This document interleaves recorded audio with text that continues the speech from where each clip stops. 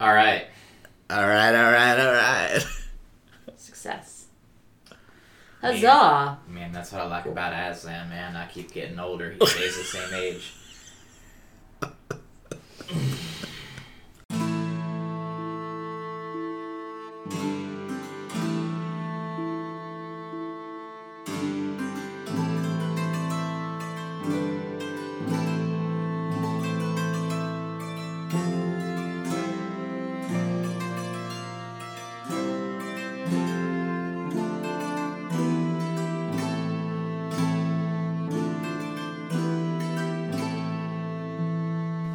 Hello, and welcome to Chronicling Narnia, the podcast in which we discuss the Chronicles of Narnia, chapter by chapter, and today we are discussing the entire book of The Silver Chair.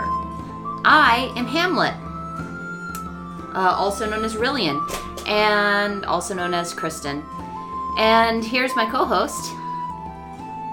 I'm the head of Experiment House, who is, of course, Autumnus. Autumnus. Ooh. You don't think that you're the Green Witch? No. Okay, alright, okay. We're gonna have to get into that. I mean, we didn't mention her having hooves, and we didn't have a physical description of the head of Experiment House, so I can only assume. Alright, well, no hooves, but you're probably a fawn. Okay. So do we need some help discussing this entire book? I think we do, because, I don't think we can get anything new out of it that we haven't already, sussed out, so. I don't know. We haven't talked about this whole Tumnus line, the Hamlet thing. Obviously, those are deep wells of literary discussion. Yes, so much to talk about. But we do need help. We do need help, so today we have a special guest on. What? I know. What? Well... Where did you come from? Well... Oh, who, me? I'm not enchanted. Right now, I'm not enchanted. I was formerly enchanted. That was me enchanted. I know I seemed normal before, and I seem kind of freaky now, but now I'm not enchanted. Otherwise known as Nathan. Hello, not enchanted, Nathan. And we absolutely have an unprecedented situation here. Did we? Nathan is in studio with us. Crazy. What the heck? There's been no precedent for this in the past. There hasn't. We've never had another person in studio with us before. We did take the studio elsewhere. Yes, we did once take the studio elsewhere, but we have never had another person here on site. It's crazy because before, when I was on the show, I saw you guys and I felt like I was there, but I wasn't really there. You weren't. But now I'm here. It's like It's so enchanting to think about. It's like you've stepped through a door in a wall. So. You thought you were going onto the moor. I did. That was kind of what it was like coming here, was stepping through a door in a wall. Yeah? It's weird because some doors are in the air. But this door was in a wall, like most doors. We don't need to get into another discussion of what a doorway is. We did do that once. We don't. Anyway, welcome back. A friend of the podcast, Nathan. You're now tied with Steve as being a two-time guest. Yes, I get the two-timers jacket. I mean, technically he did call in. Did call in that one time. I mean, what do you mean? We had that one time there was a concerned caller. Yes, the concerned caller did reach out to us. Yeah, I thought that person chose to remain anonymous, but... No, I gave my name. Yeah. I even gave a book-related name at the beginning. There you go. See? Why don't you remember our friends? Because we've done 100 episodes of this stupid podcast. At this I'm point. on the 100th episode. I am so honored. We're higher than that, I think. Yeah. I can tell. Just looking at your eyes. Anyway, since we're editing all that out, how are we going to start this off? We're editing all of that out? No. We're not editing any of that. We usually start with a summary of chapter. Is that a thing we've been doing for the past couple No. book wrap-ups? You usually start with witty banter. Yes. Check. Done. The past couple of review episodes, have we done a summary of 5 sentences for the whole book? Because I feel like we tried that once. I don't know. But we're missing that this time. Well, sure. Nathan, I've come a little bit prepared. Oh, Yes, fantastic. Kristen's already read all of my notes. I have not. I've only read the first word of each line. Did you figure out what hidden just- message was spelled out by reading just the first word of each line? I just read the capitalized words. That's it. Oh. They're the ones I can't look away from. But if you have something that you'd like to start us off with. I do have a 5-sentence whole book summary. All right. Now, I know last time I was being a little bit goofy and I pretended that I'd pulled sentences from the book, but really they were just made up sentences, and it would be a real waste of all of our time if I were to repeat that a second time. And so this time I just pulled real sentences that are actually found in the book to summarize the book. No, these are real sentences. These are real I sentences. can look at the They book each right now and have a find noun and a verb. All right. Sometimes several. Do you have page notations for where these came from? Yes, but it's only coming from Sparks Notes. Okay. So why don't you go I ahead am and kick? so prepared. Go ahead and kick us off then. Okay. Sentence number 1. It was quiet. Too quiet. Except for the sound of Jill weeping over the death of her friend, which was pathetic. Too pathetic. Please don't laugh at the jokes.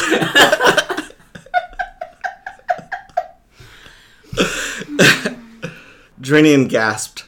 There are 2 types of women, snakes and moms. And I'm afraid we're all out of moms.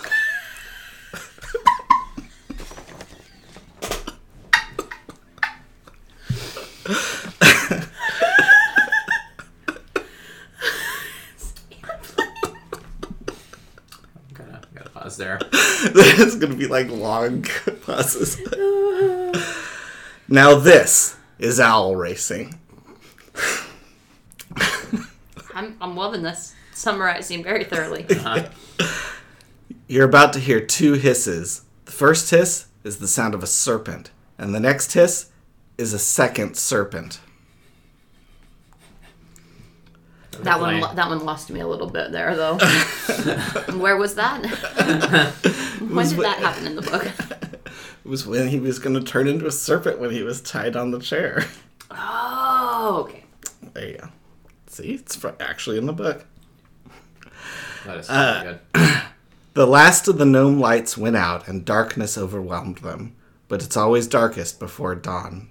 Treader. I'm glad you didn't do the always- same bit twice. It's always darkest before things go pitch black. So I felt like that well summarized the book really got you through the main thing. Yeah, absolutely. Cool. I think "This is Owl Racing" was my favorite line. Yes. Okay, so I think that we're all out of moms was my favorite. You know, Lewis was ahead of his time with this sort of writing. Yeah. It's amazing when you go back and really study the text how you see those tropes appear in later texts, and you realize they all came from Lewis. All of them. All of them. Yeah, there was none of that in like Hamlet or Shakespeare in general or Right. Well, I mean, like they were kind of like medieval calling stories. forward. You know how when you watch the first season of Arrested Development, after you've watched the whole thing, you kind of see where they were setting up gags that would happen later? No. yes, Kristen's not familiar. Oh. Well, it's like Hamlet. All right. So I might watch it now. It is very much like Hamlet. I know there's a group of people that are offended by that statement, but I'm not sure who. Probably, It's either Arrested Development fans or Shakespeare fans, but I'm not sure which one. it's actually Play Within Play fans. Oh yeah.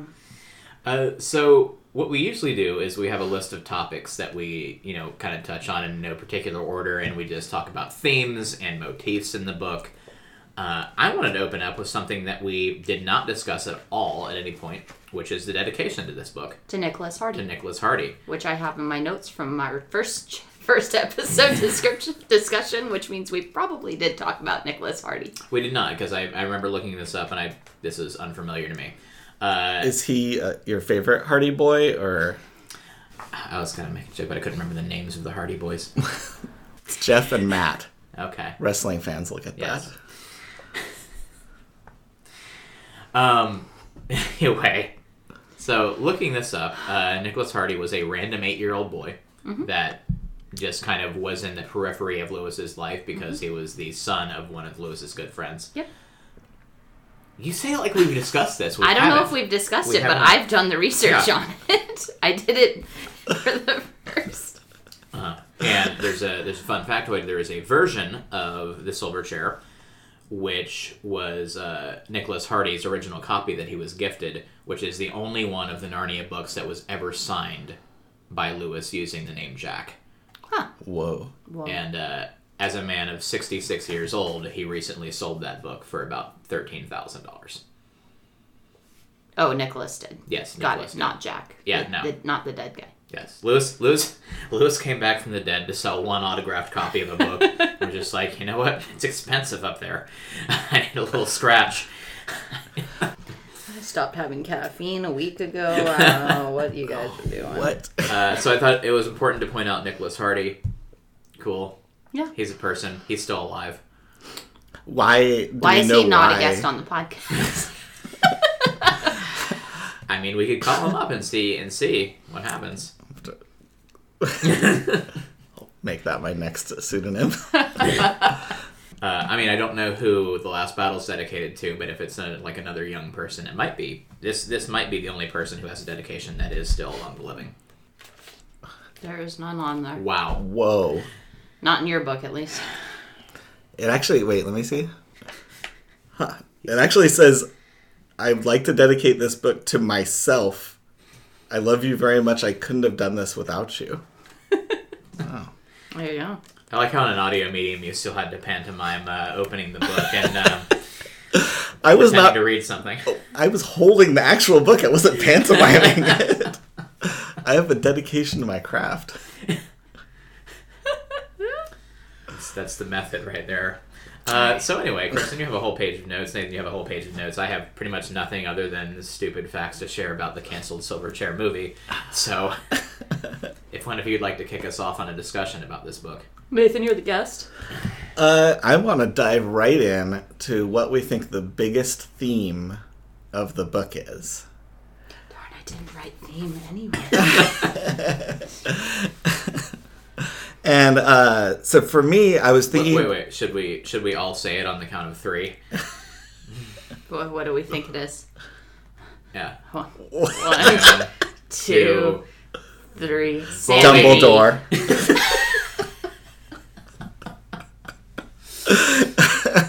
Sorry, Kristen, I didn't hear you? You said bullying. Yes. I said sanity. Okay. Nathan said Dumbledore. Yes. Yeah, it's the theme that... It's the theme that keeps on giving. That's right. I was thinking about the 4 signs and like why they matter and why they're such a central part of the book and why they keep referencing back and how that might tie into the theme. And it's interesting that from my perspective, not only did they fail the first 3 signs, they were not able to actually complete them. I think for sure the first one they couldn't have done. Mm-hmm. I don't think that there's any way that Eustace could have gone and greeted Caspian or known Caspian. Caspian X. Yeah. I don't know why you guys have never said Caspian X. It's the coolest part of his name. Caspian X. King Caspian. The Seafarer, what's his little tag? I don't know. Something boring. Not as cool as X. Yeah. Yes. Then the second sign was... To go straight to the giants. Yeah, to find the ruined city. Yes. Which Right. they did. But they didn't know that they were in the ruined city because of the snow. Right. But then they also didn't even go straight to there. They They did. I mean, they went through it to go to Harfang. So they went to the owls. They did the whole thing there. They went to the marsh. Yeah, I mean, Like, they couldn't. They needed the information to get there. They couldn't have gone straight there. Yeah.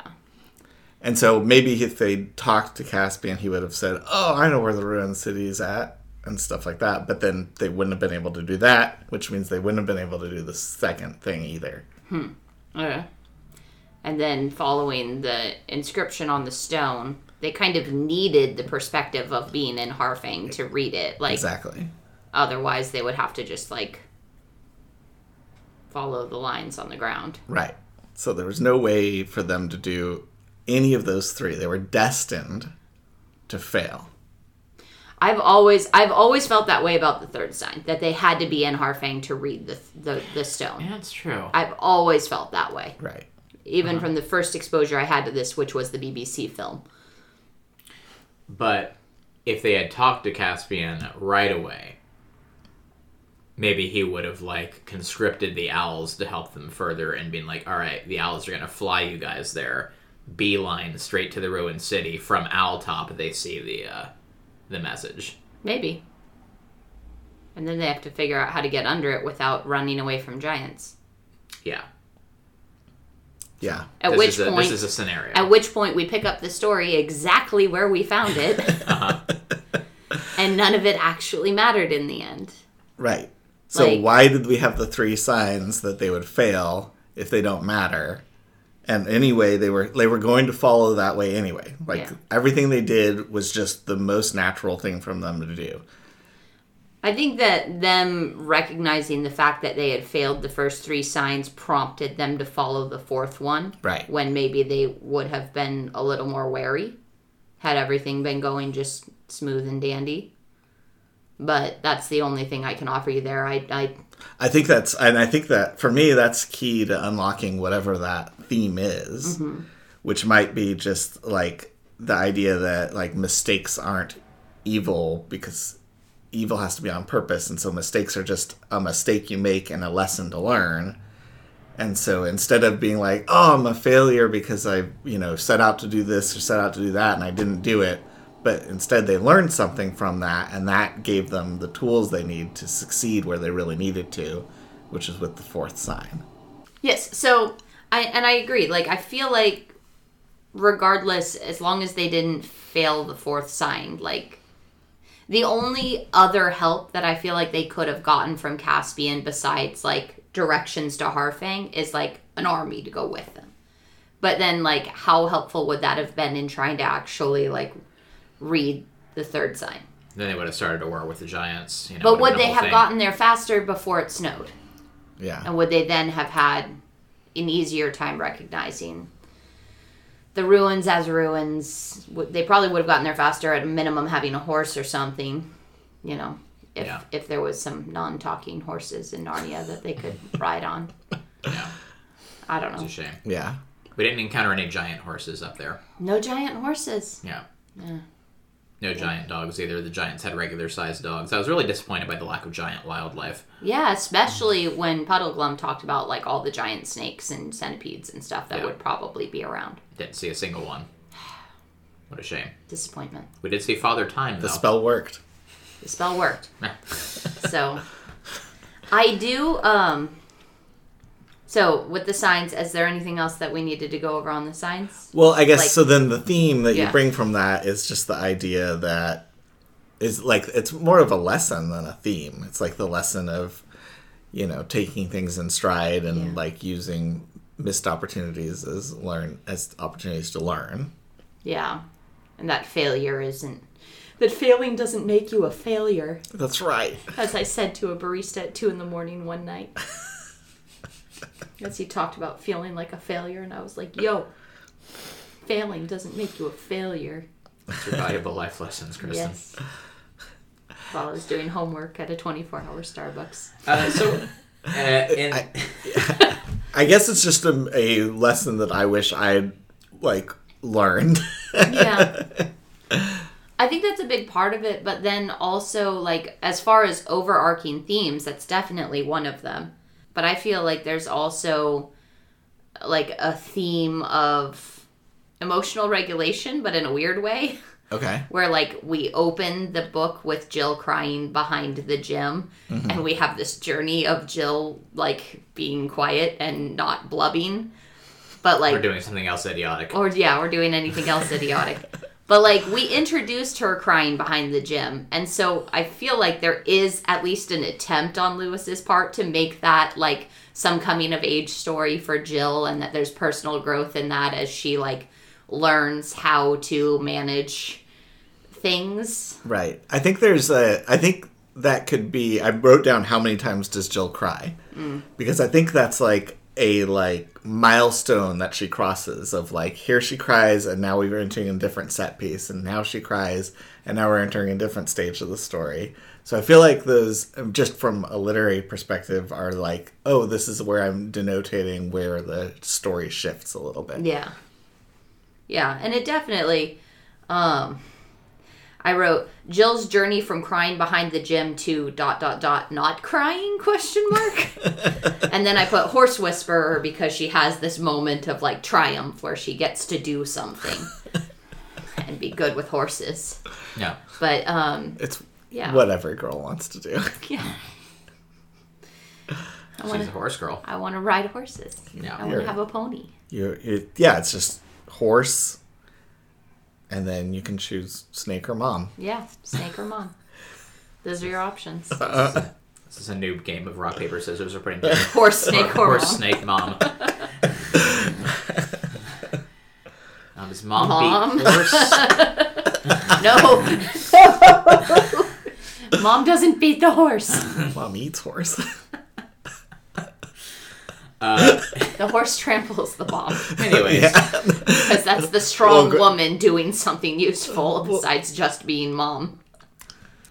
So anyway, I think that's a good point because I think this is definitely Lewis's most direct, I don't want to say assault, but critique on modern education in this book. Which he has a lot of critique on Yeah. education in general, but yes, this is a very direct one. And looking up more about what he was kind of lampooning here with the experiment house thing, it was very much about the idea that came about, like, in the mid-20th century of this, like, feelings-based education. And, like, these new wave people being like, well, why don't we let the children do what they feel they're good at? Like, we're not going to make them learn math and French and all these things. Let's do what do they feel like good at? Like, which is why they bring up the point in the book of, oh, hey, the bullies don't have something wrong with them. They're interesting psychological cases because, no, there's nothing wrong with what they're choosing to do. They feel like they need to bully the other children. And it was this very free environment of, like, let's let them lead the education, which is what Lewis is critiquing here. Which is weird And because so- he's also the one who's like, no, like, they should have direct mentors and learn one skill or trade. Like, But they should be made to do it. Like, we don't care what they want. Well, I don't know. I wonder, because, okay, so when you guys have been talking about, I haven't gotten to weigh in on the education thing yet. But I've always been like, is Lewis actually anti-education or modern school? Or is Lewis trying to be a cool person for kids? And so he's like, oh, what do kids hate? They hate school. So you know what? You know what's a good ending to the story? No more school. Like, it's summertime forever and that sort of thing. And so he's just thinking about, like, what the ultimate cool, fun fantasy for kids is as a, like, 80-year-old professor. It's possible. I think it might be both. yeah. I mean, he is trying to appeal to children here to a certain extent, but, like, also has gone on record saying that he just hates modern schooling with a passion. And so I wonder, like, is he pushing for... Because you were saying, like, he's against, like, feelings-based education or whatever, but then it feels like he wants feelings-based education because he's like, oh, you need to teach fantasy and you need to teach, like, mysticism and stuff like that, and you've just gone to just pure facts. And so education is hard facts, and that's why it's bad. And so then that's consistent with why, like, Puddleglum is like, oh, it's better to believe a good story than a true story at the end of the book. And so that ties in with this, like, oh, there's magic in the world, and why is education forgetting magic? And so I wonder if that's, like, what he's against or something else. Yeah, I mean, I think a lot of it is just his desire that everybody engage in fantasy. Yeah. Which, I don't know. I mean, from a psychological standpoint, I wonder what that says about Lewis, where he's just like, no, everybody needs fantasy. Right.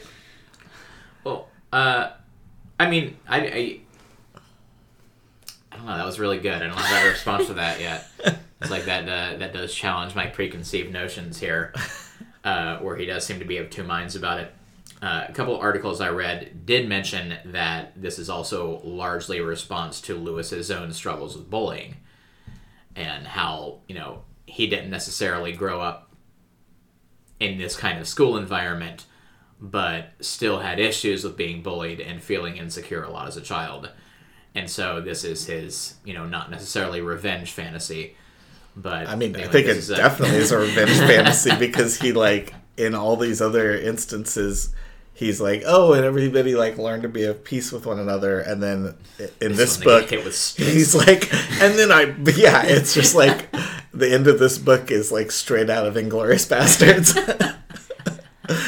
At the same time, though, the end of this book is showing Aslan caring for things in this world in a way that he hasn't done yet. Lewis hasn't shown Aslan crossing over into this world, right, or doing anything to influence this world. And here he sent Caspian here to, like, go help them chase away the bullies. Right.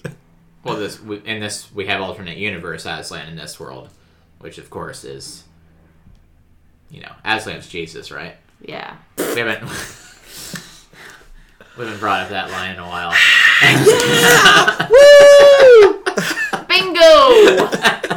We need an air horn sound effect right there. No, I think that's the odd, everybody at home being like, yeah, you said it. That's something of a heat seeker.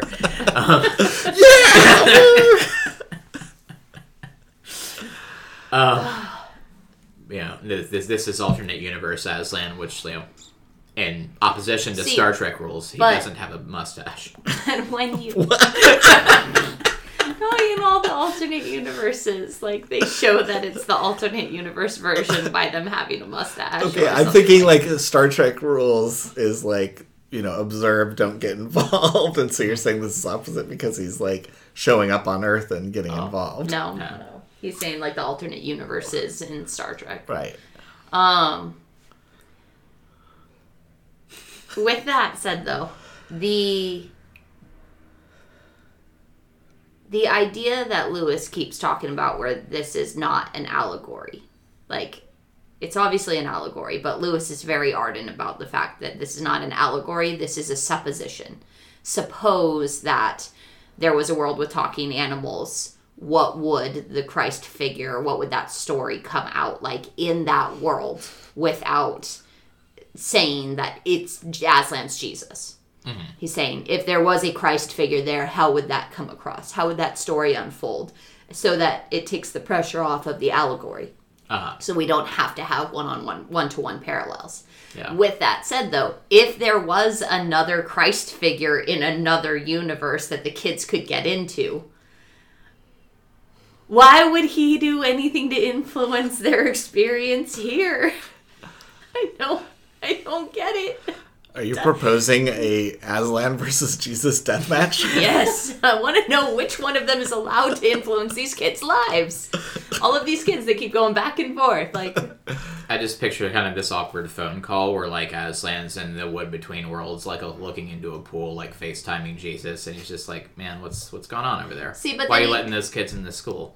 Like, why does school still exist in your universe, bro? Come on. Come on, we got rid of that so long ago here. That I've had to get rid of it 3 times. It just keeps coming back. It's like a weed. With that though, when Aslan says to Lucy, you'll know me there, but you'll know me by a different name. So, like, that does kind of imply that it's the same person. So then, what is the effort there? Is it to be like, hey, Aslan Jesus cares about the little daily things and also the grand scheme of leadership in this other world? Yeah. Is it to show, like, the differences in, like, caring a big and little? I don't know. Yeah, it's a good Something thing. I read on a website somewhere. Is this on Sparks Notes? No. Okay. But I did. Is Experiment House a frame story? Where the story that's happening in Narnia is telling the same events of what's happening in Experiment House. Mm-hmm. Where this change in leadership that's happening in Experiment House at the end of this, is that similar to this change in leadership that's happening in Narnia? Or is it just a journey of Rillian from the Queen's control to his own sanity again? Okay, I think you just answered. I think we can get even deeper in that. So here, I don't have more notes on that, though. It was just a question. Well, where does the plot start? Because this isn't just one frame story. There's the Experiment House framing.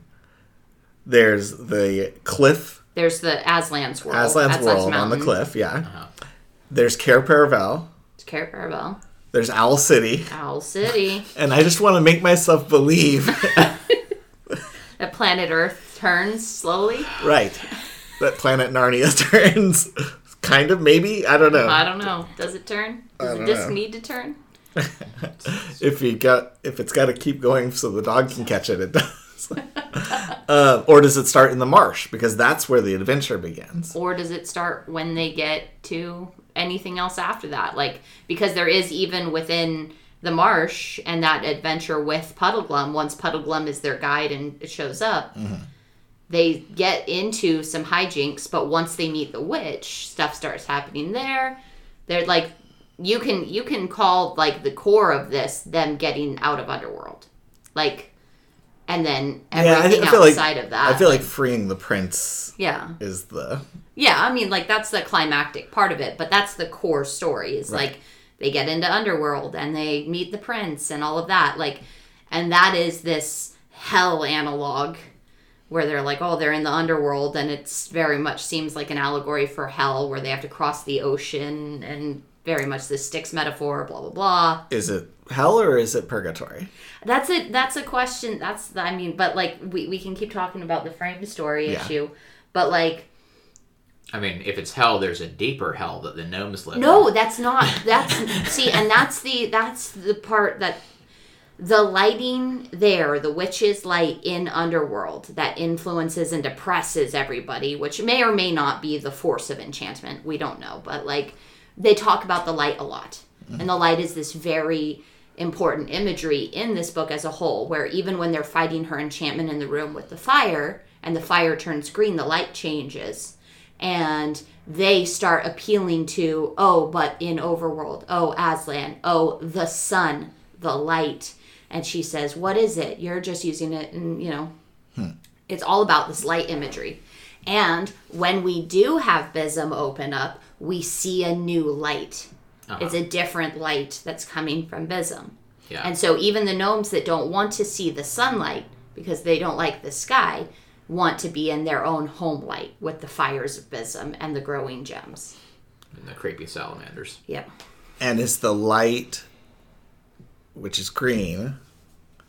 Yes? No? Yes. Okay. So the light, which is green... Well, all of the light in Underworld is, like, super gray and... Okay.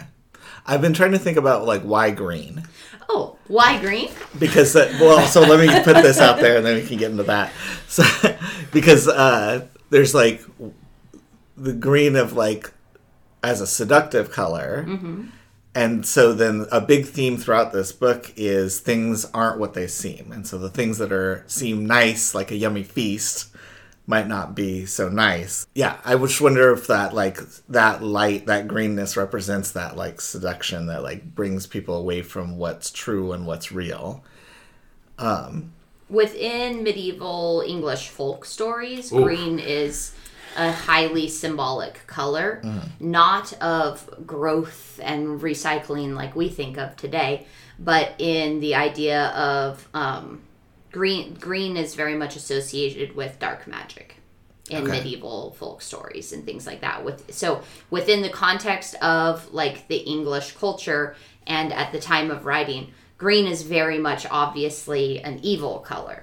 We'd have stories like Sir Gawain and the Green Knight, where the Green Knight is this evil man. He is this monstrous, wild, uncontainable man, and the green is very much that symbol of wild, dark magic, danger, devils, that kind of thing. So that color green is very much like a red flag, if you will, for bad things. And even we have Drinian point out, like, when Rillian first shows him the lady, he's like, oh no, that green lady's evil. Mm-hmm. And like, that's very much within line of that kind of medieval folk tradition in English culture. Okay. It's also like historically been associated with like envy and jealousy and like these negative emotions, which I'm curious as to when this cultural shift actually happened, because like when did we go from green being this very evil color to like green means go and green is yes and good and like life. In life when it's did not this, wild, it's life. Yeah, when did this shift happen? Was it after the invention of penicillin, where people were just like, oh, this mold is good for you? Yeah. Okay, so getting back to clarity, Uh-huh. I have another example of how clarity is used in the book, which is, and maybe you can help me piece this together with the lowest world that we don't actually get to. Okay. Because when they are in Aslan's country, they are up high and they see things very clearly. They see that death is an illusion. No. When you say clarity, I'm relating it to sanity too, and the whole Hamlet parallel. So right. That's where I'm thinking. So go ahead and continue. Yeah. So yeah, things are most clear in Aslan's country, and like I said, I think that's really symbolic in death being an illusion, or like just a state of mind when you're in Narnia, because then they're like, oh, he's actually alive, even though you thought he was dead. Mm-hmm. And then when you're in Narnia, things are a little clouded, but not quite as... But, you know, you can still see Aslan's influence in things and stuff like that. And then when they get to the Underland, it's like... Is that the word they use? Yeah, Underland. Underworld, Underland. They use many terms. It's very fluid. Lewis is the most fluid guy ever. Yeah, so when they're down there, things are very clouded. You know, they easily slip into, when she does her magic, it's just very easy for everybody to, like, you know, have no idea even what's real and what's not. Mm-hmm. And then, are you wanting to go deeper towards Bism as well? Well, if we're talking about, like, those levels, change clarity as well as, you know, distance from Aslan's country. I think that it has more to do with things growing, light and life, where we talk about being in the woods and hearing things in the woods on the mountain with Aslan and meeting Aslan there. And in Narnia, we travel through the lands and we've got the sunlight and we've got the marshes and the snow and all of these things. And then when we get to the underworld of the witch, it's very dark. It's very much separated. And then we have a step down to Bism where we have light again and we have growth and we have living things. Yeah. And I think that it's almost like there's a cocoon of darkness where there's... So what you're saying is below Bism is second Aslan's country. Yes. Sweet. Yeah. Well, if you want to go with the admittedly terrible theory that Narnia is a disc, I thought it was all crater. Yeah. Yeah, you know, this stupid thing that's actually in the books about Narnia being a disc world, then we can kind of have this, like, layered shape where, like, yes, you have Aslan's country up here and then Narnia, then, like, the center of the world as far away as you can get from Aslan is this dark place of Underland, and then as you start going toward the other side, which who knows what's over there, then you get into Bism, and then whatever's above Bism is, like, the opposite side of Narnia, which... Yeah, because Underland is referred to as the center. Yes. I think so. So what's lower than that? It's going out again. Yeah. Not a disc. No. Unless it is. Except it still seems that even going down to Abysm, gravity is still going that way. Yeah, it does So it seem that hasn't, way, like- because they do jump down into Abysm. So they haven't like reversed and have so See, I'm gonna jump and just float here for a second. But why is Father Time in the underworld area? I was gonna bring that up. Like, what are all these creatures that are here? Yeah, there's a lot of things like stuck there. Yeah. I don't know. Is it just a place of stuckness? Is Wait, is time stuck? Whoa, dude. Wait, is that why Narnia Time runs screwy? Because Father Time can't do his job? because he's I- gonna sleep? I believe I brought this up on the first episode that he's introduced in, is that maybe that's why time runs differently. Maybe a linear time in Narnia just isn't a thing.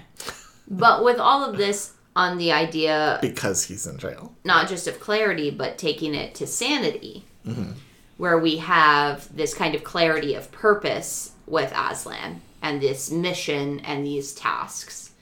And then we have a clouding of that where there are other things that get in the way to the point where they're possibly driven insane by the witch's magic and enchantment, in the same way that Rillian has been, where he was just infatuated with her and has, that you could say, driven insane by her control. And he's, laughing and talking and doing all of these things that really creep Jill out and it make her really uncomfortable, as if she's facing mental illness.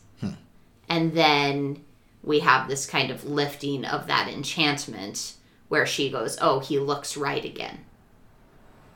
So, I don't know, like, taking it as that kind of story and being like, all right, well, what we're finding is the gnomes are getting back to their purpose. They've been enchanted and they're going home and back to their purpose and back to their place of being, where they're being freed from this enchantment. And they're returning to that. I don't know. Yeah. That's... So are you saying that, like, when the enchantment is lifted, there's a level of sanity that occurs? Well, I Or think... is it... I mean, specifically, I'm talking about Rillian with the sanity thing because it has very much this kind of Hamlet vibe where he's like, no, I'm going to go take over Narnia, and this witch is, like, convincing him to go and kill his father and destroy Narnia and rule it. Where he's very much got this, like, I'm going to go do the thing. And then, Ophelia dies. And then we have him being like, oh, well. Okay, there's might a be throwaway something. line in the book of Rillian looking vaguely like Hamlet, and you're just running with this theme. I'm So- saying that it's an illusion in the text. It's an illusion that's directly made in the text, and there is very much something that you can take from that within this story with the sanity thing and the way that he was being influenced to go take over Narnia. Uh-huh. And to, like... Because personality-wise, Puddleglum is the Hamlet. Yeah. A little bit, yes. Now, Puddleglum, we've talked a lot about Puddleglum as a magic user, and we've kind of leaned heavily into that. Yeah. What if we took that away from Puddleglum and what... No. Just as a thought experiment, what if we took that away from Puddleglum and what does that lend Chris us got to up see? and walked away. I want to talk about the courage of Puddleglum when he's read through a lens of earnestness. Where everything that he says is not magic, but an earnest concern and fear. Okay. And that he is still the one who's driving them forward. He's still the one leading them. He's still the one taking them, watching over them. Expressing all of this fear and concern, but still having the courage to continue forward on this mission to the point where he's even the one that stamps out the fire. He's the one who, like, This big old breaks duck the feet. enchantment. Yes. With his big duck feet. I mean, I think... I don't know. I originally started reading the magic stuff into Puddleglum as a way to make his character less annoying. Because if he's not doing that, he's just, like, the worst cynic and, like, a person who would be hell to go on a 2-day trip with, much less one that lasts weeks. But how do you feel about Eeyore? Well, you see, all the Winnie the Pooh characters are just allegories for mental illness, and this is Christopher Robin's struggle with... Yeah, okay. but we're not getting into that. This isn't a Winnie the Pooh psychosis podcast.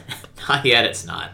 That is another children's literature that we could cover as we dive deep into the many books of the Winnie the Pooh series. Yep, that'll be our next series. Can you take that again and say the mini adventures of Winnie the Pooh? But no, I think having finished the book, even without the magic stuff there, Puddleglum is probably the most interesting character in the series so far. Like, that's a broad statement. Yeah, because he's... I like Win, personally. Yeah, Win's fun. Bree's fun. But as far as, like, complex, like, well-rounded characters that have a journey goes, I think Puddleglum is up there. Mm-hmm. Like, the only one I think might be more... Fully fleshed out might be Lucy. Or Edmund. Lucy doesn't have a whole lot of change happen. She's just always constant. Yeah. Lucy's very much like a constant... Like, Edmund's good. She hasn't transitioned to horse yet. Yeah. She hasn't arrived there yet.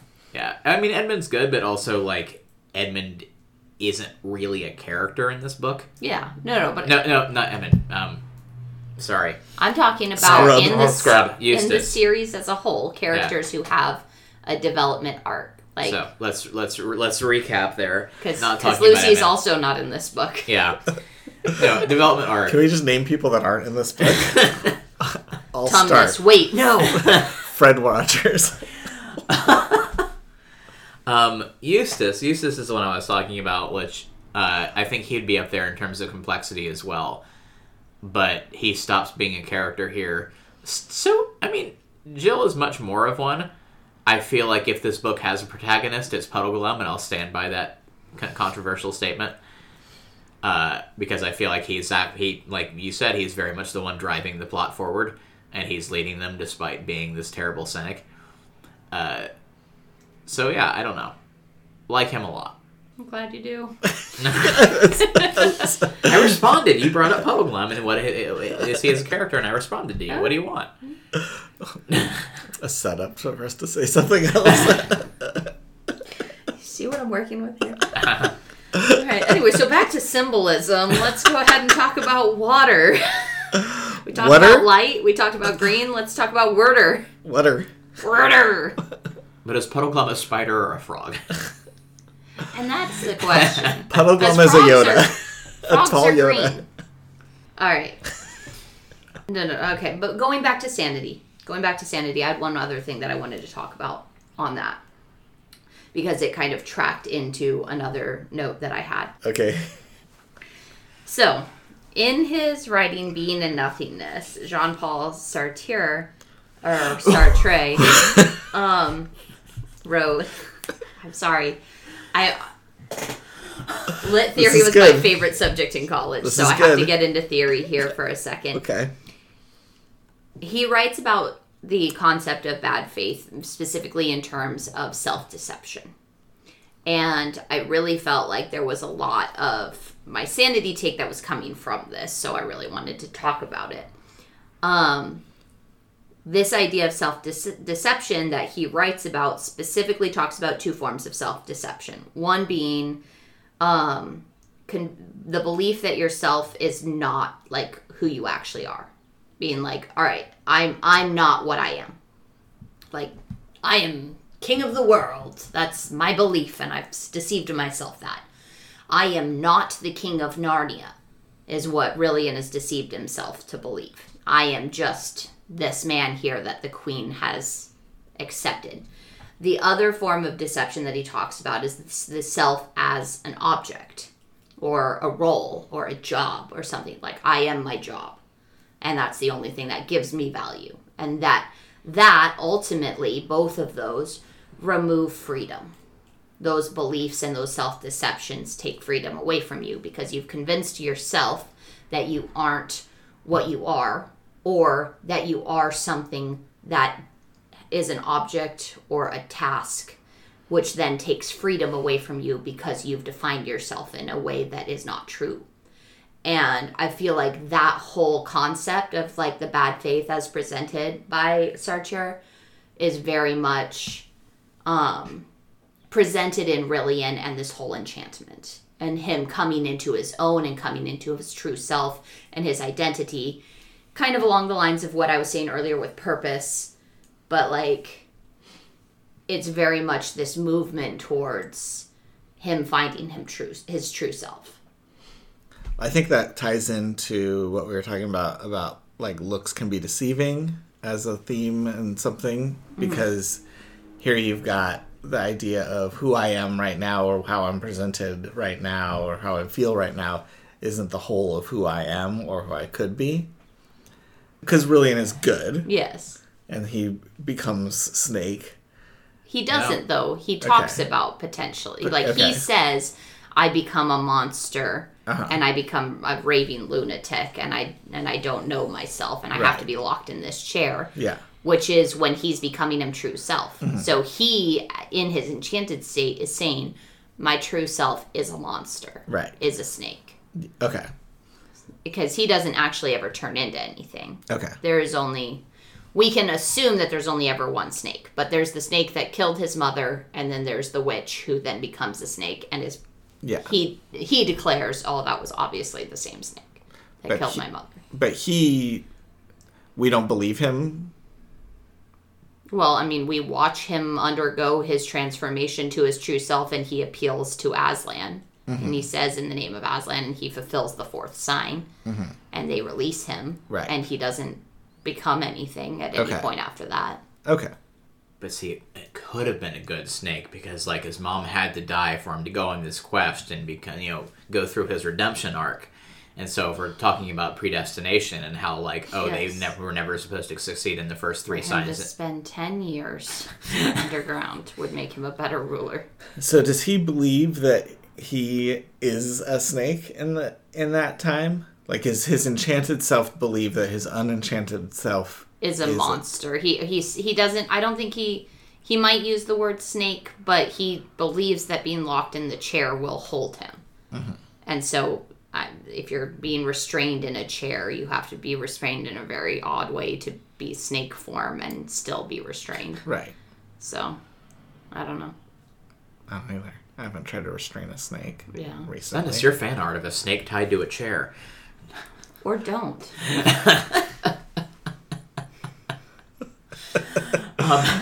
I've started drawing. So regardless, so with the snakes, we have self-deception. I mean, going back to... But also freedom. Like, that ties directly into freedom, too. But talking about, like, the main character of this book, Puddleglum... Well, okay. Talking about who's supposed to be the main character of this book, Jill, ostensibly. Do we see her deceiving herself, like, as a continued theme there, or... What do you think? Because, like... I think that she doesn't know who she is yet. Like, I don't think she knows the strength that she has. I don't think she's found something to value about herself. And so she is just being bullied. Okay, tying it back into the, like, theme that I was talking about, we know that failure is just an opportunity to learn. But so Jill is all weepy and stuff. Maybe her weeping is that she believes that every misstep is catastrophic. Yeah. And so the clarity that she gets is the clarity that a misstep is just a learning opportunity. And so then she doesn't need to get into hysterics over this. Not so much. Yeah. but rather that she can have that perspective that is more positive. And so that's her clarity. Yeah. What about Eustace? Eustace doesn't learn anything because it's not his book. Yeah. I thought so. He's just the guy that gets her there into Narnia. True. Yeah. So water's weird, huh? Yeah, tell me about water. Well, is there anything else that anyone else wanted to say about? No, I think the main thing I wanted to touch on was, like, the education thing. We talked about your self-deception. We talked a little bit about bullying and overcoming that and strength. I mean, I feel like we could have talked more about Puddleglum, but that's for the Patreon. Does the light itself influence the people in Underworld? The fires of hell, the witch's fire that Puddleglum stamps out. I mean, if you are going to talk about self-deception, I mean, I think we touched on this a little bit, but I think we have to bring up Puddleglum's big speech that he does. About what he wants to believe versus what he can believe. Yeah. And I feel like that's kind of the core of the issue. Is that... I'd rather believe in something good. Yeah, Nathan brings this up of, like, it being about a story. And that's gonna, that's his clarifying moment in the book. Where I was trying to find it to read it, but he was like, yeah, maybe you're telling me the truth. Maybe all that is false. But I'd rather believe in something that's good and false than something that's the other way. Negative and true. Which is a weird sentiment to write from a Christian apologist. It's kind of a weird point for Lewis to be making here, being like, so what if it isn't true? Yeah, I think it falls into him, like he's done in previous books, presenting Christian ideas that he doesn't necessarily subscribe to. Yeah. It's kind of a Pascal's wager type thing. One word. All you've been saying is quite right. I shouldn't wonder. I'm a chap who always liked to know the worst and then put the best face I can on it. So I don't deny any of what you've said. But there's one thing more to be said even so. Suppose we have only dreamed or made up all those things, trees and grass and sun and moon and stars and Aslan himself. Suppose we have. Then all I can say is that in that case, the made-up things seem a good deal more important than the real ones. Suppose this black pit of a kingdom of yours is the only world. Well, it strikes me as a pretty poor one. And that's a funny thing when you come to think of it. We're just babies making up a game, if you're right. But 4 babies playing a game can make a play world which licks your real world hollow. That's why I'm going to stand by the play world. I'm on Aslan's side even if there isn't any Aslan to lead it. And I'm going to live as like a Narnian as I can, even if there isn't any Narnia. So thanking you kindly for our supper, if these 2 gentlemen and the young lady are ready, we're leaving your court at once and setting out in the dark to spend our lives looking for the overland. Not that our lives will be very long, I should think, but that's a small loss, if the world's as dull a place as you say. See, I don't know if that necessarily is saying this world is, like, it's better. I don't know. I think he's just saying, well, if you're right, if you're saying that this world that we remember is false, then that doesn't make sense, almost. Because it sucks. Or because this world here sucks. Yeah. I don't know. I think it's more about, I think it's less about appealing to logic and saying it doesn't make sense, and more about just saying my heart would be happier looking for that world than staying here, so I'm going to go for it. Yeah, that makes sense. Which, I mean, if they are actually delusional and Narnia isn't real, then what is that saying? Anyway. Don Quixote. Yes. Have you seen, did you guys talk about Life of Pi when you... No. No? Okay. Have you seen that film? Yes. I have read the book. Okay. Even. I don't think I actually finished the book, but I've seen the film. But it comes to the same conclusion, basically. He tells this fantastical story, and then he's like, okay, so that was just a big metaphor, or whatever. But or what was would, it? yeah, Yeah. but what would you rather believe? Right. Like, Yeah. And that's just as frustrating. yeah. But it certainly seems to have an appeal for certain people. Mm-hmm. Mm-hmm. Well, this 2 paragraphs is actually like Lewis's refutation of, like, the entirety of Hindu theology. He just dismisses it right away. We will avoid suffering at all costs. We will keep our hearts happy. Yeah. Cool. I mean, I think we've covered all the themes I wanted to talk about. I have something I want to talk about that's extra textual, or like how the book fits into the series, rather. Okay. And so I think that this book is the best argument for reading the books in chronological order. Okay. And the reason is because when taken like this, we've already had the backstory. We've got this like forward momentum of like this next generation of kids now fully experiencing Narnia. And then we're going straight into the last battle. Whereas if you read them in publishing order, he's got this like forward momentum up to book 4. Mm-hmm. And then he bails. It's just like, I really wanted to write that story that Rillian was singing about. Yeah, it's like, I feel like he was like, okay, I've got an idea of what I'm going to do for the last battle, but wouldn't 7 books be cool? And so then he just goes and does like 2 filler books. And so like having that momentum of like the story just cold stopping just to backfill for 2 whole books and then you wrap it up versus the way we're going now where we've filled in the backstory along the way and then bam, we'll go into the last battle. Well, this is the case for us putting together like the machete order for reading the Narnia books. Where no, you're supposed to read Horse and His Boy first, and then you read Silverchair. Supposed then to you read go back this and read number of chapters of The Lion, the Witch, and the Wardrobe, and then go in and read Horse and His Boy, and then yeah, I think that I actually like that idea. Or like going into you've said it. So. Yeah, Magician's Nephew not being the opening story, I think is good. Yeah, having it be flashbacks or something. Right. But just then like The Horse and His Boy, the whole story should have been written in flashbacks. Would have been so much better. Yeah, we've talked about our rewrite projects for these a lot, which will never actually happen. But before we start wrapping up, I did want to share some fun things because, as we all know, Disney or the powers that be were working on a Chronicles of Narnia movie series that got dropped right here at the Silver Chair. Because they went through and did Voyage, they did Prince Caspian was the last one they made, and this one just kind of fell flat. I really like the way that you don't remember the order. I know, that was funny. Yeah. Let me just leave that there for you. Yeah, sure. Okay, so last was Lion, the Witch, and the Wardrobe. So Disney, go ahead. Yes, so this was something that was actually in the works. They were making a Silverchair movie and then canceled it. And I just found a few factoids about it that I thought would be fun, might add something to discussion of the book. So here's some facts.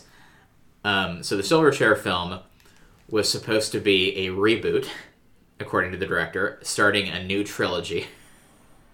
Why? So we'll get there in a second. What? It wasn't supposed to continue the story logically from Voyage. It was going to be a reboot of the franchise, starting its own new trilogy. It was going to expand Jill's backstory outside of the books because they didn't feel like there was enough weight given to why she was being bullied in the first place. You can do that in one scene.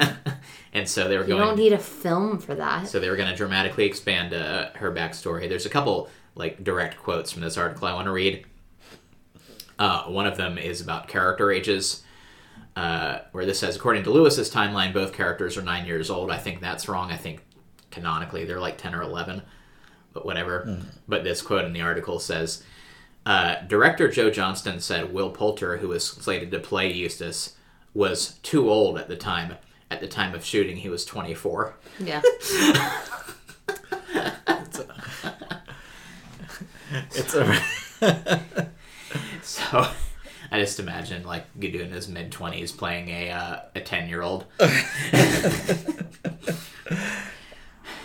We gotta reshoot this scene. Eustace didn't shave this morning. While they were writing the film, there was apparently an online poll they put up to have people vote on the name of the Lady of the Green Kirtle because they were going to give her a name in the movie. And they were going to let fans decide what it was. You know, unlike Rillian's mom. So there's that, and the really interesting part I wanted to get to was just, I'm just going to read this entire quote here. Douglas Gresham, co-producer and stepson of C.S. Lewis, said, "The Silverchair would be a corker of a movie and called an early draft one of the best scripts he has seen for a Narnia movie. It would be a corker." Could you be more English? You can... 4. Yeah, can you do that in your authentic accent, please?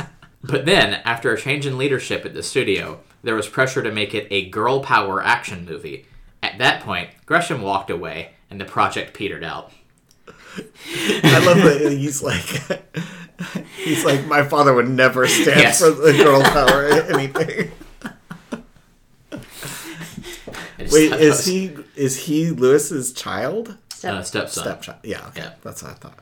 But apparently he is now working with Netflix on developing a new Narnia series. Yeah. So those were fun factoids where Gresham was just like, nope, girl power, out. Yep. Done. I'm out. He was too emotional to deal with that. Wait, here. So we're gonna make this a more girl power movie. Oh, so she's gonna be a snake? Jill can't also be a snake. She's too young to be a mom. She's gotta be a horse. All right, we'll deal with it. At that point, Gresham said nay. Cool. So those are fun. Good night, folks. So if Narnia ever comes to Netflix, we'll watch It's through supposed those. to. Yeah, watch through those and go into more discussion about that. On the Patreon. Of course. I got my card out. I'm ready to swipe. We just need a little card reader right here in the desk. Don't look for your square reader. It's not here. It's in the green box over there. I have 2 of them, actually. So if we're done with themes and discussion of the book... No, we're not. Okay. Do you have anything else to share? I don't. All right. So As water. I said earlier. So water. Wait, Water is used imagery throughout the book where there's a lot of transition that happens in and through water. So are you just talking about Jill's tears, or? I'm talking about Jill's tears. Okay. I'm talking about them flying into Narnia over the ocean. I'm talking about Caspian's little brief journey over the ocean and back again. I'm talking about them crossing the river over the giant bridge to get into the area where they meet the Lady of the Green Kirtle. I'm talking about the boat journey across the ocean underwater. And I'm talking about Caspian waking up in the river in Aslan's country and being resurrected in that river. Okay. So, all of these different water imageries are used throughout as very much this kind of transitional phase that's very common. Crossing a river, crossing an ocean is a very common image within literature to use to show a transition. We talked in our discussion about the chapter where they actually went across the ocean, the sunless sea. We talked about the idea of the river Styx and this kind of idea of the voyage into the underworld. But I wanted to take that and take it back to Aslan's country and talk about the river where Caspian comes into Aslan's country in the river.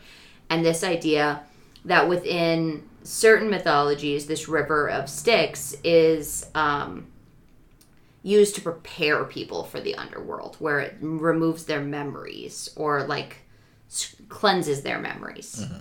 And that Caspian is being renewed into Aslan's country, where he says, like, I'm for here now, like this is my country now, versus like I'm not from Narnia anymore, I'm from here.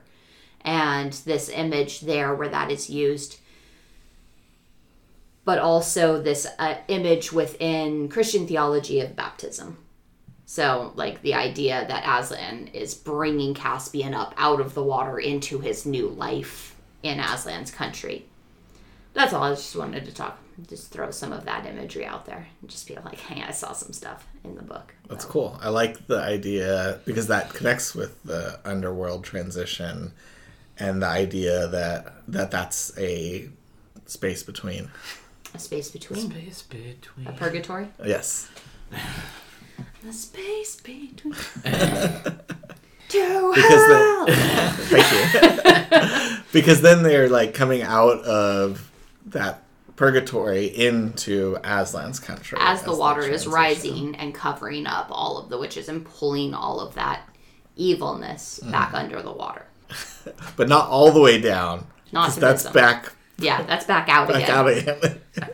You keep going in one direction long enough, you come right back around. It's almost like it's a sphere. I think it of also it works that way on a disc. Good. Is Narnia a red blood cell? Ooh. It could be, because then it has a raised edge. You can have your crater theory.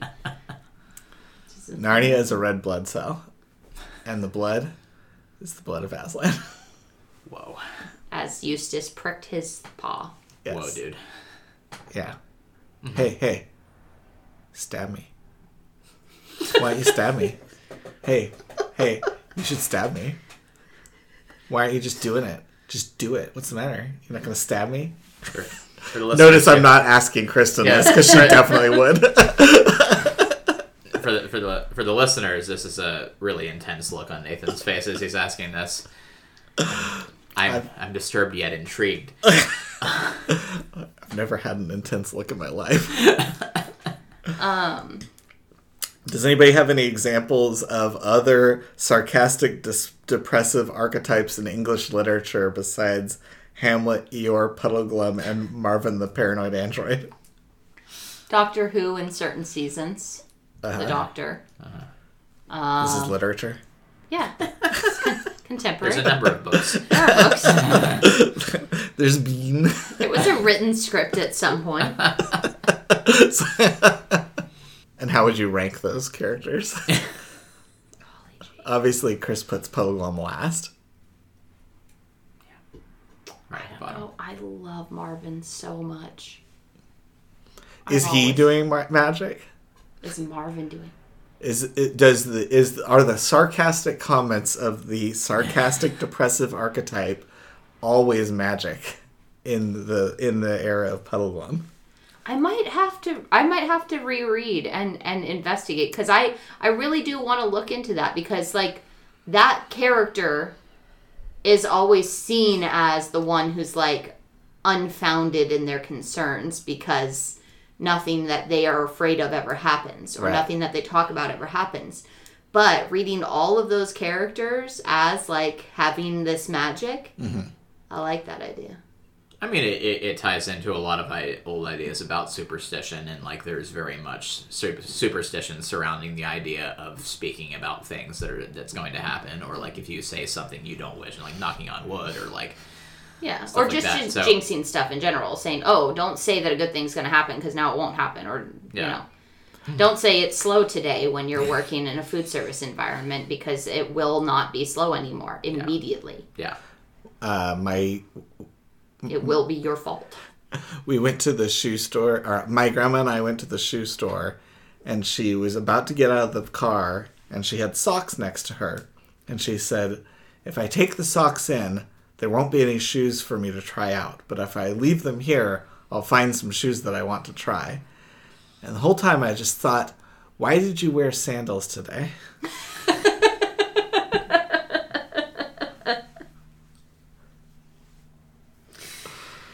Yeah. So on that note, before we wrap up here, I have a tradition on the book wrap-up episodes where I have to review the book. Yes, you do. And give it a rating as a whole, because I stopped doing that on a chapter-by-chapter basis. Yep. So this is what I do. I talk about the whole book. I review it, give it a rating out of 1 to 5 stars. But the stars are always something book-themed. So, Kristen, what am I rating this book out of? Aslan's Tears. Okay. Sure, we can do that. I forgot that this was a thing. I wasn't prepared. I'm usually prepared for this with 3 or 4 options. Alright, so Aslan's Tears. Yeah, because then we started with Jill crying, and then she cries over Caspian. It's like, oh, well, like, how much progress did you make on not crying? It's just Aslan's crying, Jill's crying, Caspian's dead. Jill doesn't even know Caspian. She's never even met him. But Jill isn't crying about her own failure. That's the progress. But is she crying over her own failure when she's being bullied? Yes. It's her failure to not be cool. Have you ever been bullied before? Yes. So you own that, right? I do. When somebody's bullying me. That's because that person is broken. Yeah. Not because of me. Fully on board with this line of thought. With which one? Kristen's. Okay. If someone is bullying me, it's because they have a problem. Not me. When you were 10, you had the wherewithal to acknowledge that? No, I'm telling you now. Like right. No, I'm not talking about now. I'm talking about when you were a child and were bullied. How do you get bullied now? She's talking about retrospectively. Looking back, she sees Jackson's that those guys. No. The guy with the cat guy? No. Yes, he does have 2 cats, but no, he's my employee. That's always been a challenge for me, is whenever somebody says something negative, I automatically blame myself. And so Yeah. See, I don't automatically blame myself. I'm just like, yeah, I don't know. It makes sermons hellish. You can't, like, weigh if this message is actually about you or not. You're just like, well, I'll add that to my list of faults. So anyway. So yeah, I think when most, I don't know, I can't say. For most Nathans, when they were bullied as a child, really own that as a self-fault, as a, like, oh, I did the bullies have a point here. And it takes a lot of work to get past that and through that. Especially when the adults in your life tell you that the bullies are right. Yeah, that happened to me once. Well, there you go. Wow. A lot to unpack here. So I'm going to review the book now.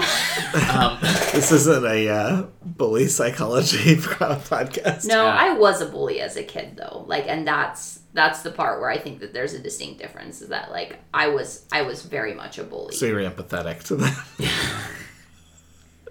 Where I'm just like, no, I'm the broken one who's hurting people. Like, that's the part that I hold on to on that. Where I'm like, yeah. Yeah. Any bullying I received most frequently had a very bigger age separation, where it was like someone much older bullying me. And at that point, I was always just like, well, I'm just weak, and that's true because they're bigger than me. There's nothing I can do about that. Yes. But knowing that I was a broken person hurting other people and being a bully definitely makes me, like, look at that situation and be like, no, I own the fact that I was a broken jerk hurting people. Like, I'm just picturing Kristen being, like, 9 years old, walking through a college campus and just getting bullied by juniors. What's this stupid kid doing here? No. Yeah, I feel like it was peers that went after me. Mm-hmm.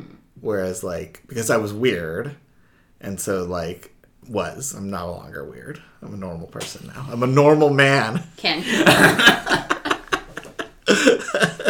confirm. He says emphatically with a lot of emotion. Normal man, damn it! I am not currently enchanted, nor have I ever been. All right, so let him finish. He was talking. Okay. Holy cow! Sorry, this podcast is already 2 hours long. An hour and a half. Okay. It's okay. My spouse has only texted me once asking where I am. Oh yeah, so I feel like older people were like, "Oh, this person's doing something interesting and different, and that's cool," whereas peers were like, "What's up, freak?" So that's kind of where the bullying came in. Yeah. This one's different. Squash the differences. Just like Adela Pennyfather. Yep. Anyway. So rate the chapter. I'll rate the book. As always, I invite anybody else to join in. This is not just my segment. Kristen doesn't like joining in, but Nathan, if you'd like to do it as well, feel free. So overall, I would put this probably middle of the road as far as the books in the series go. I didn't like it as much as Horse and His Boy as a coming-of-age story, but also feel like it does adventure better than Voyage of the Dawn Treader did, because it feels less like rote and repetitive, and like there's actually new challenges and like metaphor here, rather than, hey, we go to this island and this is the sin on this island and we're going to move on to the next island. And so I feel like this is a better adventure story coming off the heels of Voyage of the Dawn Treader. I really wanted Eustace to have more character moments in this, because I feel like we had his big redemption arc in Voyage that doesn't go anywhere. Like, hey, he becomes a better person, but we don't get to see that at all in this book. So what's the point of that happening? Well, Jill wouldn't be in. I wanted Jill to have more role here, because, like, coming into this, Kristen had been saying for all of the books, oh, Jill Poole's amazing, like, she's, like, my favorite character, she's so great, and, like, I expected so much from her out of this book that I didn't get. I'm sorry. And so I was really disappointed in her as a character as a whole, but that's okay, because we got Puddleglum, who is probably my favorite character in the series at this point. So yeah, character-wise, Puddleglum's great. I think Aslan is interesting in this book as well, because we see more aspects of his personality and the way he does things, and I think that's always neat when we get to explore Aslan a little bit more, when he sends kids on fool's errands that they can't possibly accomplish. But yeah, overall, I think it was pretty okay. I didn't hate this one. There were parts of it that definitely felt more grown up than other books, and like it explored some deeper themes here that I think are, kind of second only to Lion, the Witch, and the Wardrobe. It's like I think that one does the allegory the best, and this one might be number 2 after that. So that all being said, out of Aslan's Tears, I'm gonna give it a solid 4. Okay. 4 tears out of 5. Like, he's pretty sad about it, but like not completely broken up. Wow. I know. Wow. Like, I don't know. I wavered between 3.75 and 4, but like 0.75 of a tear is just like, he's just like, oh, nope.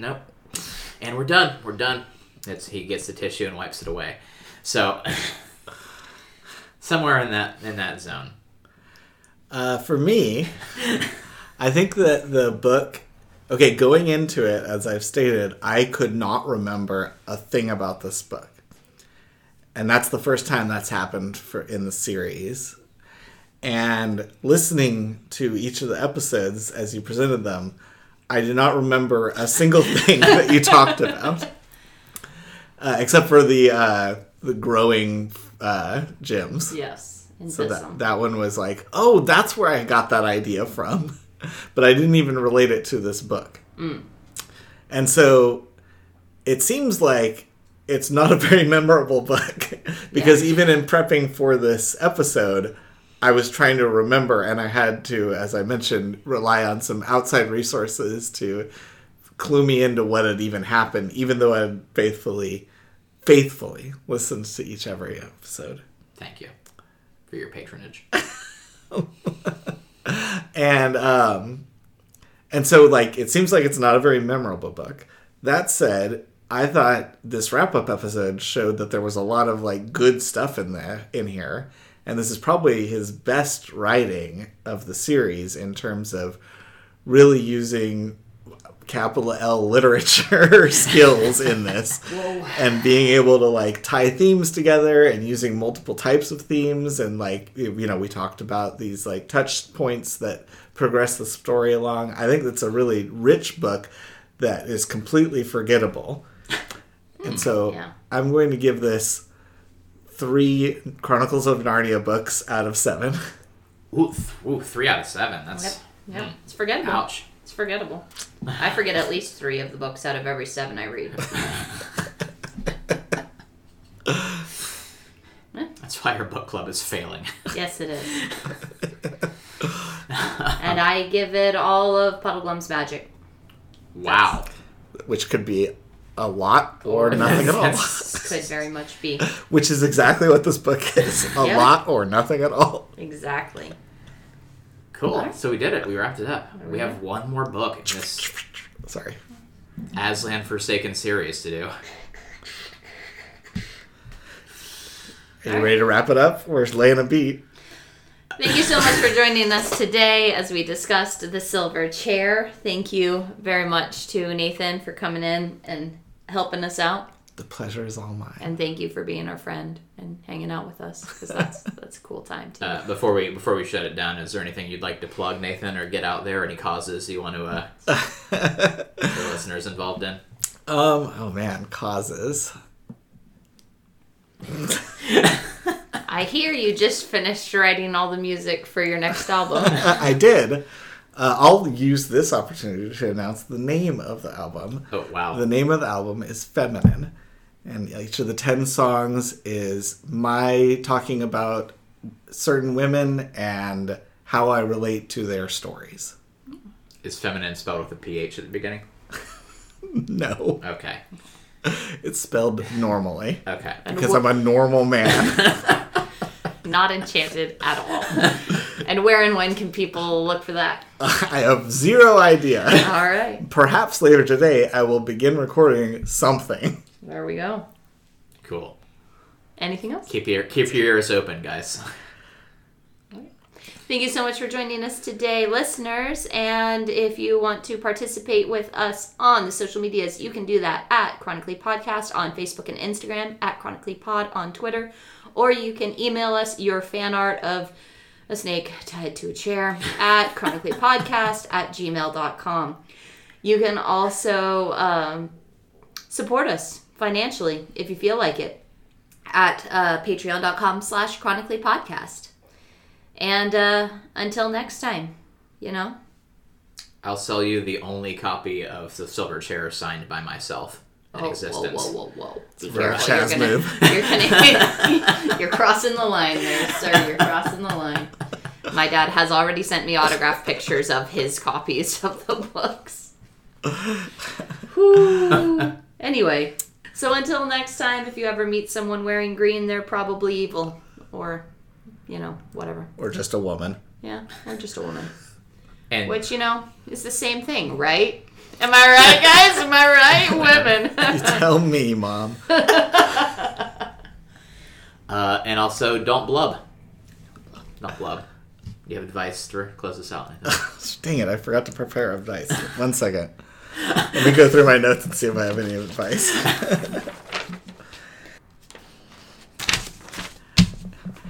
And if you want to make yourself believe that planet Earth turns slowly, remember that it's really just a red blood cell. Wow. Bye. Cool.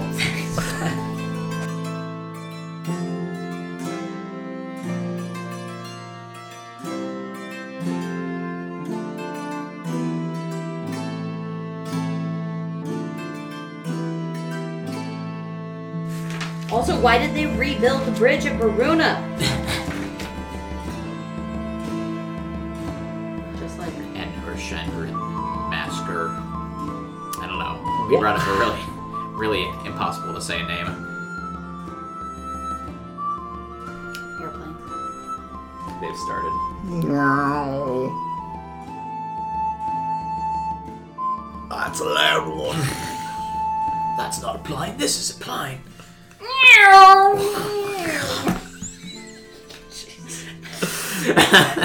I thought you were allergic to cats.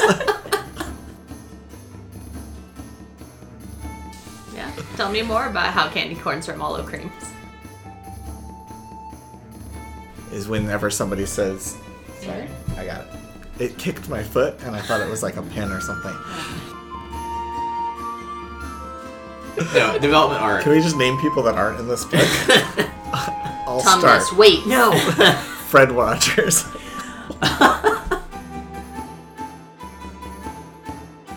Water. What? Tell me about water. Hey, Kristen. You look like you have something to say about water. Do ya? I'm gonna skip water for now. No. I was so thirsty, though. You're thirsty for the topic of water.